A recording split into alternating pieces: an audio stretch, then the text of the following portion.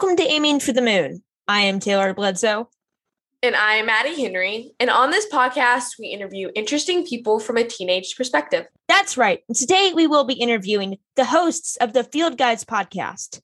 So here's the interview.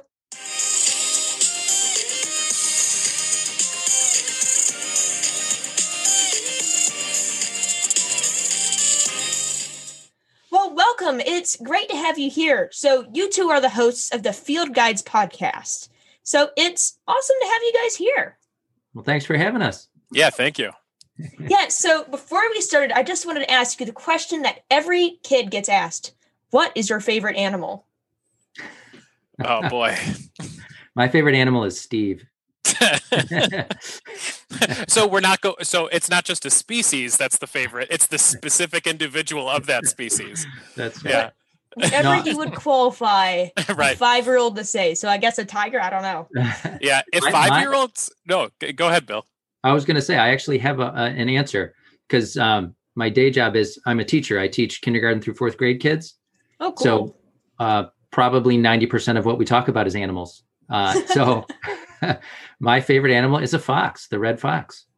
Wow. There's just something about it. It's like this strange amalgam of a cat or a dog, the best parts of both of those animals put together in this one fascinating critter.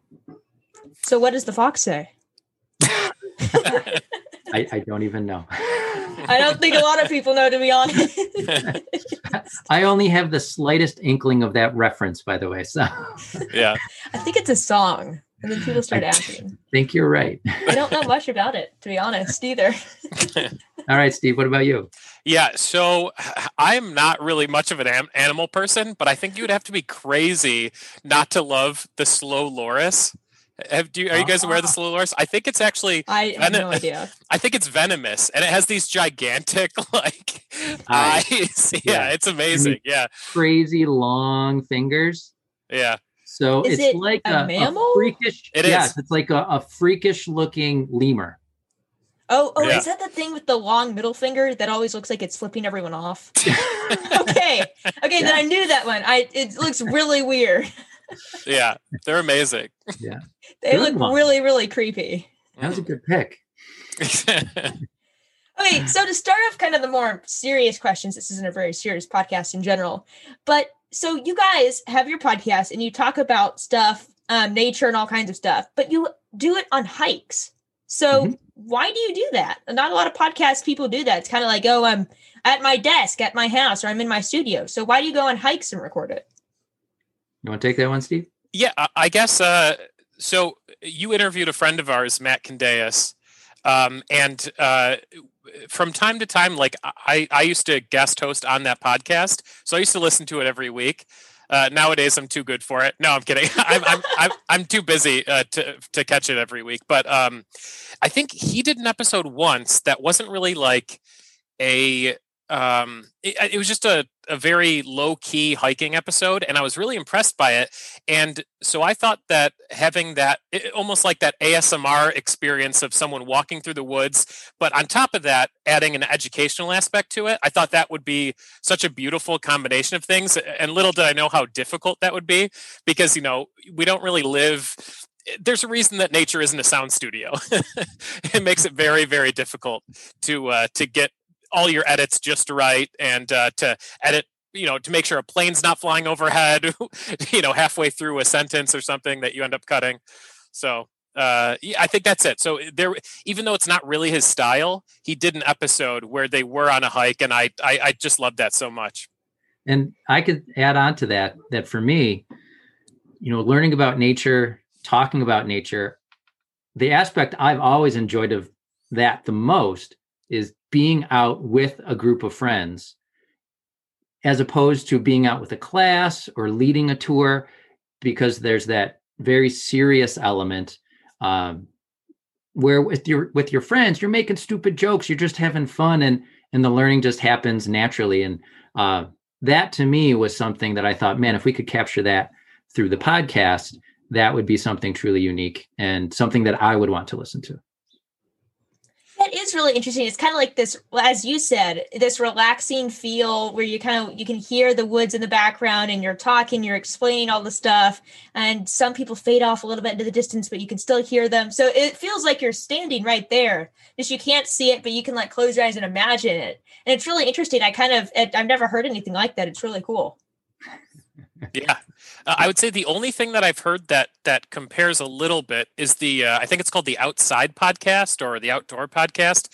One of those. But it's much more professionally done. Like I think they actually go out and record the outside sounds maybe separately from the actual like recording. It's a really, really like highly edited, and a lot of post-production goes into it. Really, really high quality podcast, but it has a sort of a similar feel, but it's just not as dirty and rough as ours. So how did you guys get interested in the outdoors, so to speak? Because a lot of people, like we interviewed a scientist who loves bugs, and he said, it was ever since I was born, I loved bugs. I never grew out of bugs. So is that kind of how you guys were? Or I don't know, like what's your story? Did you always love the outdoors? Well, I think Steve and I both grew up with families in the outdoors. I know Steve had property in a rural area, and I had a big woods behind my house. So we both, I'm speaking for you here, Steve, but we both grew up outside, but not really as students of nature. We couldn't, tell one tree from another. We just enjoyed spending time outside, playing in creeks, flipping over rocks and logs. I joke that I grew up as a creek rat.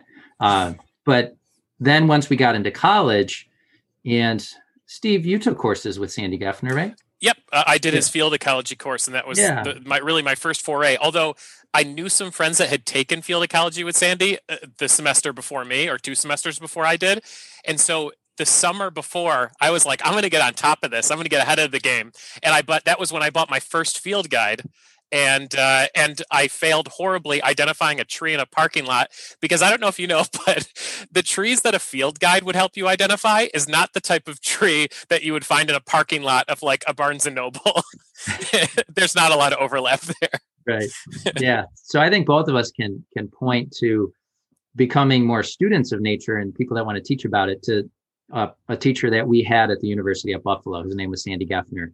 And he did environmental education on the side. He wasn't just a teacher at the university, but he just had this great way of teaching out in the field. And that was an essential component of his teaching, was to take people out into the field to identify things, to teach about the ecology and the stories behind all of those things. Yeah, that's really interesting. So your guys' podcast, it seems to kind of be, you leverage tech to bring the outdoors to everyone as you talk about and educate people about the outdoors more. So do you think we can do that to get kids and people my age more interested in going outside and having fun? Because a lot of the time, teenagers and other people younger than us, we're just kind of like, well, I mean, I've seen that on Google. I mean, I can Google the outdoors. I can Google the bunny. I can Google the little thing that flips you off all the time with his finger. Like I've seen it on the internet. So why should I go outside? Right. Yeah. So I think one thing that I think younger people really like, man, I'm a 32-year-old man. I don't know what younger people like, but what it seems like they're very interested in, for example, Bill and I, well, I should say mostly Bill, but I've done it in many previous years, have done bird banding. So we capture birds in mist nets really early in the morning. We capture them and we weigh them and identify them and everything like that. And that hands-on experience, especially when you have like a younger crowd there, or, some people coming there to partake in that, whether it's just writing notes about the bird or just looking, I think that's really fun. But I really do think that sometimes it's hard to open a textbook, but it's a little bit easier to do something a little bit hands-on. Like Bill said, like flipping over a rock, getting muddy, getting dirty, that stuff is a lot more fun than, reading a paper about, whole genome duplication and some carnivorous plant like I do, in my PhD. But yeah, I don't know. I really do think hands-on is like the key to it. Yeah, and I should jump in there and point out that when Steve was talking about bird banding, we are doing that as part of a scientific study. We're not just, catching the birds on our own just for fun. So we do have permits and everything. So it's all above board. But, I think technology does need to be part of anything moving forward. I completely agree with what Steve says, that hands-on aspect is part of it, but there are a lot of natural history apps that are out now that I feel where the technology has caught up to a point where they're actually really useful. Because for a long time, any apps for identifying plants were super unreliable. But I mean, Steve, I think you agree, just within the past few years, they've really come a long way where they're much more reliable and they're actually useful at this point. So there's just a lot of technology out there and ways to interact with nature using technology. And the cool part is you can use that technology to do what's called citizen science. I don't know if you've heard about that, but these are avenues for everyday people to use technology to collect data from the natural world and feed that data into scientists that will use it for, real research. Yeah, what's that? Oh, yeah, sorry. Here. No, you can go.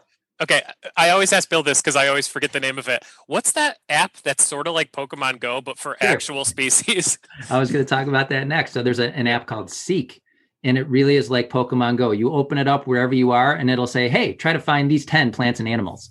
And it almost does it like a Pokemon search.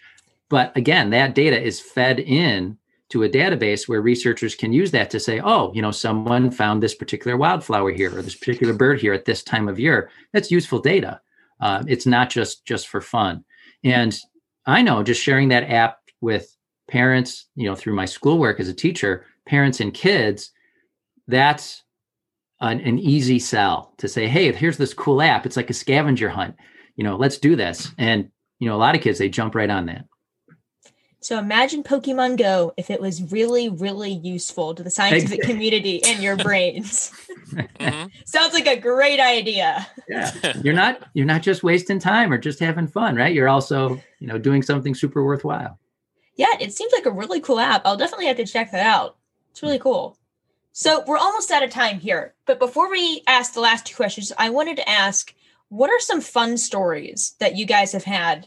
Maybe doing your podcast, maybe just out in nature. Do you have any fun stories that you could tell us? We got to tell the Bobcat story. Oh, well, okay. Well, let me start with this story. I used to live in Utah as a botanist, and I saw a real bobcat. That's how I'll start. And then Bill, and it was incredible. It was one of the greatest sightings of my life. And now, Bill, you could go into your story. So this was a couple winters ago. Steve and I were recording an episode on the screech owl. So, of course, we had to do it at night. And our plan was to go out, share some research on screech owls, and then we were going to try to call some screech owls in.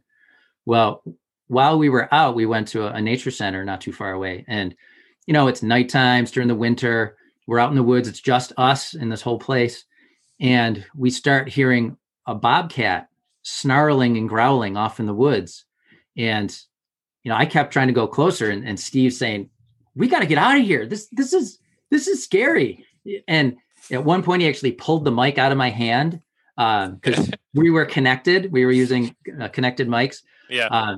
But little did Steve know that I had actually set it up ahead of time. Our friend Rich, I had set him up ahead of time playing a recording of a bobcat out in the woods. So that was one of my favorite episodes we've ever done. Just because Steve's response was awesome. It was like gold for that episode. And it was tough too, because, Bill has a few years on me. He's a little bit wiser than me. And I don't think he's like necessarily braver than I am. I mean, there's a few things he does that sometimes he goes hiking in the Adirondacks by himself or something. And I don't think I would do that. But I was like, hey, I really don't think we should get any closer. And Bill's like, come on, let's just get a little closer. And I'm like, in my head, I'm like, we shouldn't be doing this, but if Bill thinks it's okay, it's got to be okay, right? And it was awful. But I do have my own sighting of my own. That so when I was in college, a lot of my friends were really big into hiking. We would take field guides out into the woods, whether it's at night or in the middle of the day or whatever. And that's what my friends like to do. So instead of partying on a Saturday night or something, we'd be out hiking. And one night we were hiking at a place in New York called the Iroquois Wildlife Refuge. And, it was around that time we weren't really hiking with headlamps, so we would bring headlamps with us, just in case. But we'd like to hike in the dark because your eyes get used to it, and it ends up becoming really easy to see your way around. And as we were hiking through this little, I think it was like some type of evergreen plantation that's sort of just off path, we saw a glow coming from like the left side of the path.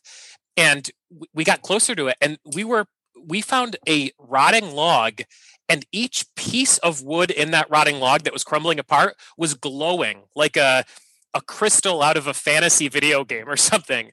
Every single piece of wood was glowing, and it was just so fun. We just hung out there for as long as we could, and what it turned out to be, we found out later, was that it was a bioluminescent fungus, and it's I think a common name for it would be foxfire, and it's one of these things that just through the beauty of chemistry and nature, you just have these. It has mushroom.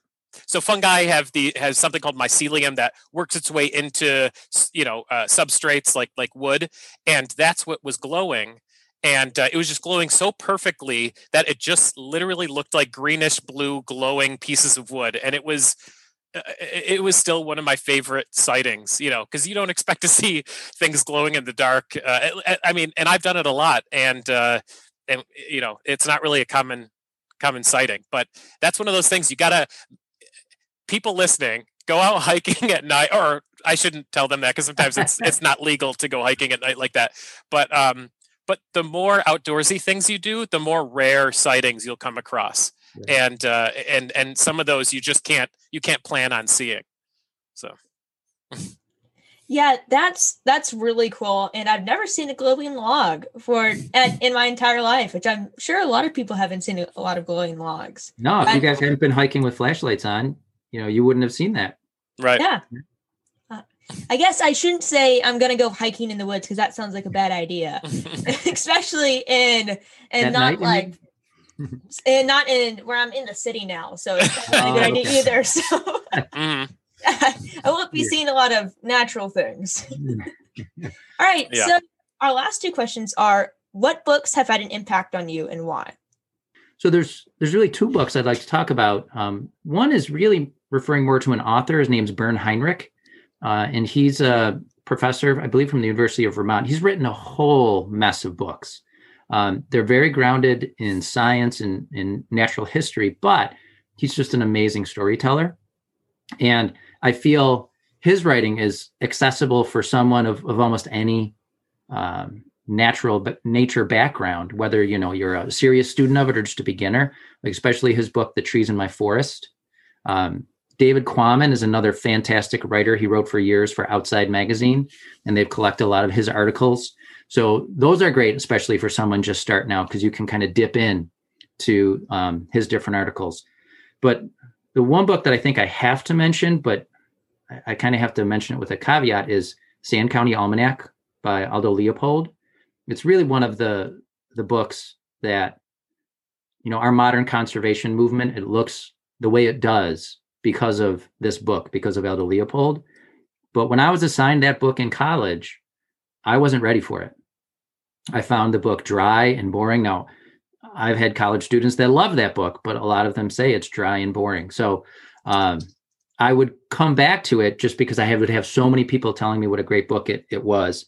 And I just don't think I had learned enough to really appreciate it. So I would say, those first two things I mentioned, Bern Heinrich's books or David Quammen's books. But Leopold, if you give Sand County Almanac a try and it doesn't strike you right away, keep trying. Because it's a book I try to read once a year now, just because it's amazing. And it gives me, parts of it give me chills every time I read it. So nice. Yeah. Well, I'll say top that, Steve. Yeah, I don't know if I could top that, but honestly, I really agree with the Bern Heinrich choice. So I'm going to say Bill basically said what I was going to say. So I'm going to kind of throw one off to left field, I guess. And it's a book that. So I work in the science community, and when you publish in science and work in science, you're under a lot of scrutiny, and there's going to be a lot of failure. And you really, I think that failure is a really great opportunity for growth and to, and to sort of learn lessons that maybe you otherwise wouldn't have been able to learn had you succeeded. And one of my favorite books that I think is just a universal book that the main character is constantly failing and learning from those failures it's called The Alchemist. And I always pronounce the author's last name incorrectly, I think, but it's Paulo Coelho. And that book I've read, it's one of the few books I've read multiple times, and it's just sort of helped me deal with the failures that I've had throughout the years. And and it's just something that, especially in the professional world, is something you just have to kind of constantly deal with, whether you're applying for grants or trying to get your paper into a high impact journal. You're gonna have them say no, but if you do this and this, we might consider it again. So failure is a pretty common thing in the sciences. So I would definitely recommend that. It's a beautiful story, and I don't know, I just love the lessons that the main character kind of teaches you as the story goes on. So. Yeah, I think we've had another guest recommend The Alchemist. I know I've heard it's a great book, but from several people, and I can't remember who it was, but I know that was somebody. It might have been actually another science podcast that we interviewed. Can't remember for sure though. Interesting. A science. I know it was recommended. I highly recommend it. I feel like everyone listening should read it. It's a very, very quick read. I think you could read it in a sitting or two. Wow, I have not read that before. Mm-hmm. So our last question is, what advice do you have for teenagers? Bill could just repeat what we say at the end of every episode. At the end of every episode, we just say, get yourselves outside, get muddy, get dirty, flip over rocks, flip over logs, all that stuff. But I imagine you're looking more for like life advice kind of thing. Yeah, I mean, I guess flipping over rocks and logs works too. But we mean that advice, flipping over we rocks mean and that logs. literally and figuratively, right? There you go. That works. That's perfect. Yeah. No, I'll jump on that though. So maybe this is getting a little too preachy or deep, but for a little while I taught at the college that Steve and I went to, the University of Buffalo. For a little while, I was lucky enough to teach in the environmental studies department there, and we had a lot of people that were trying to figure out what they wanted to do with their life. There seems always to be a lot of pressure. What are you going to do? What are you going to college for? Right. So what I would always tell them, and I don't know if someone told me this or I figured out by myself, I don't know, but rather than figure out what do you want to do, I would say, figure out what is the meaning of life for you, right? Is it to make the world a better place? Is it to focus on a family? What is like the reason that you're here? Figure that out. I mean, we all kind of have to figure that out for ourselves. But once you have that figured out, then I feel your career paths will become more obvious to you. So rather than focus on, well, what's going to make me happy? Because there's a certain argument that says, well, you can't chase happiness. That's a result. Maybe you more want to chase meaning. What's going to be meaningful for me? To me, that helps focus a lot better. I know before I started college, no one told me you could be a naturalist, that would be a job. And I wish someone had, because that would have saved me a lot of struggle figuring out what the heck I wanted to do. Right. Yeah. And I guess I'll just sort of add on to that. And this might be a little bit older than your audience. I'm not sure what your demographic is, but I remember when I was going through college in my undergraduate, for my undergraduate degree, I was struggling a bit trying to figure out what I wanted to do. And one of the best things, I ended up going to a career counselor about it. And he said something pretty amazing that kind of stuck with me. He said, your major does not define your career, and your career does not define who you are. And they said, and what's your major again? I'm like, oh, it's an engineering major. He's like, oh, well, that one does sort of define what your career is going to be, but at least it won't define who you are, And obviously, I stepped away from that path for engineering, but I loved what he said, and I want more people to hear that. That's good. Yeah, that's really interesting advice. And I'm not even in high school yet, so I can't even test the college advice. So I'm sure it's great that it's definitely really interesting. And we write all the advice down, so we have a log, and we have all of these interesting I guess I don't want to say graphs because you don't have graphs. That would be a little bit weird. A little bit OCD. Visual but it's interesting. We see categories that it's like your career doesn't define your life. Try lots of things. And it's all of this really interesting advice. You have try lots of things. You have your career doesn't define your life. And it's all, you can you're more than just what you study in school. You can do other things around that. And it's really interesting that a lot of people who are successful have said that. Yeah. Because it's true. Yeah. And in terms of the whole naturalist thing, some of the people that we know who are some of the best naturalists out there, that's not their job. That's kind of like their passion that they do outside of their career. Mm-hmm. And especially working as a professional, like let's say in a few different states, I was working as a professional botanist. Sometimes we would defer to non-professionals, that just ended up, they're the best, they ended up being the best at what they did. So, because they're so passionate about it. And, when you have the passion and when you have, the drive to do that, it doesn't matter what you do as a career, you have two different lives sometimes or more, two or more different lives. So. And you don't always need a college degree to know all the stuff is what I've learned too. Mm-hmm. Yeah, that's for sure.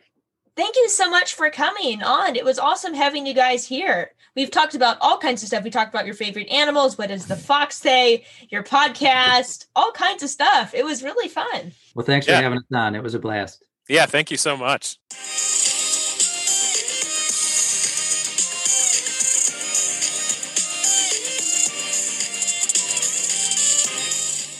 So I thought that was a really interesting interview. We talked about like why they record outside. What did you think of it, Maddie?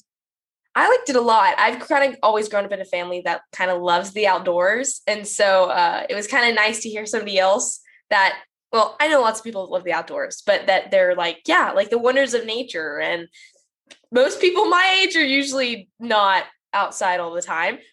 Some people are. I'm not going to put you into a box, but most people aren't outside. And so I thought it was kind of fun hearing about how he pranked him when they went outside to look for the screech owl. And it was a bobcat, like the fake bobcat and stuff, and just how, and they're friends and just get to do all that stuff outside. And I'm jealous because that sounds super fun.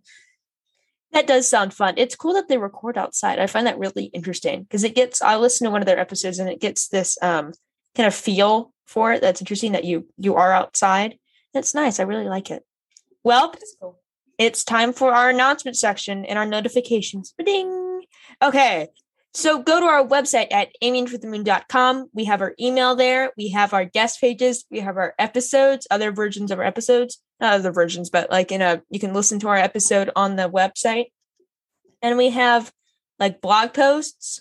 And Mandy, you want to announce our socials? Yeah, so we're on Twitter and Instagram at aiming4moon.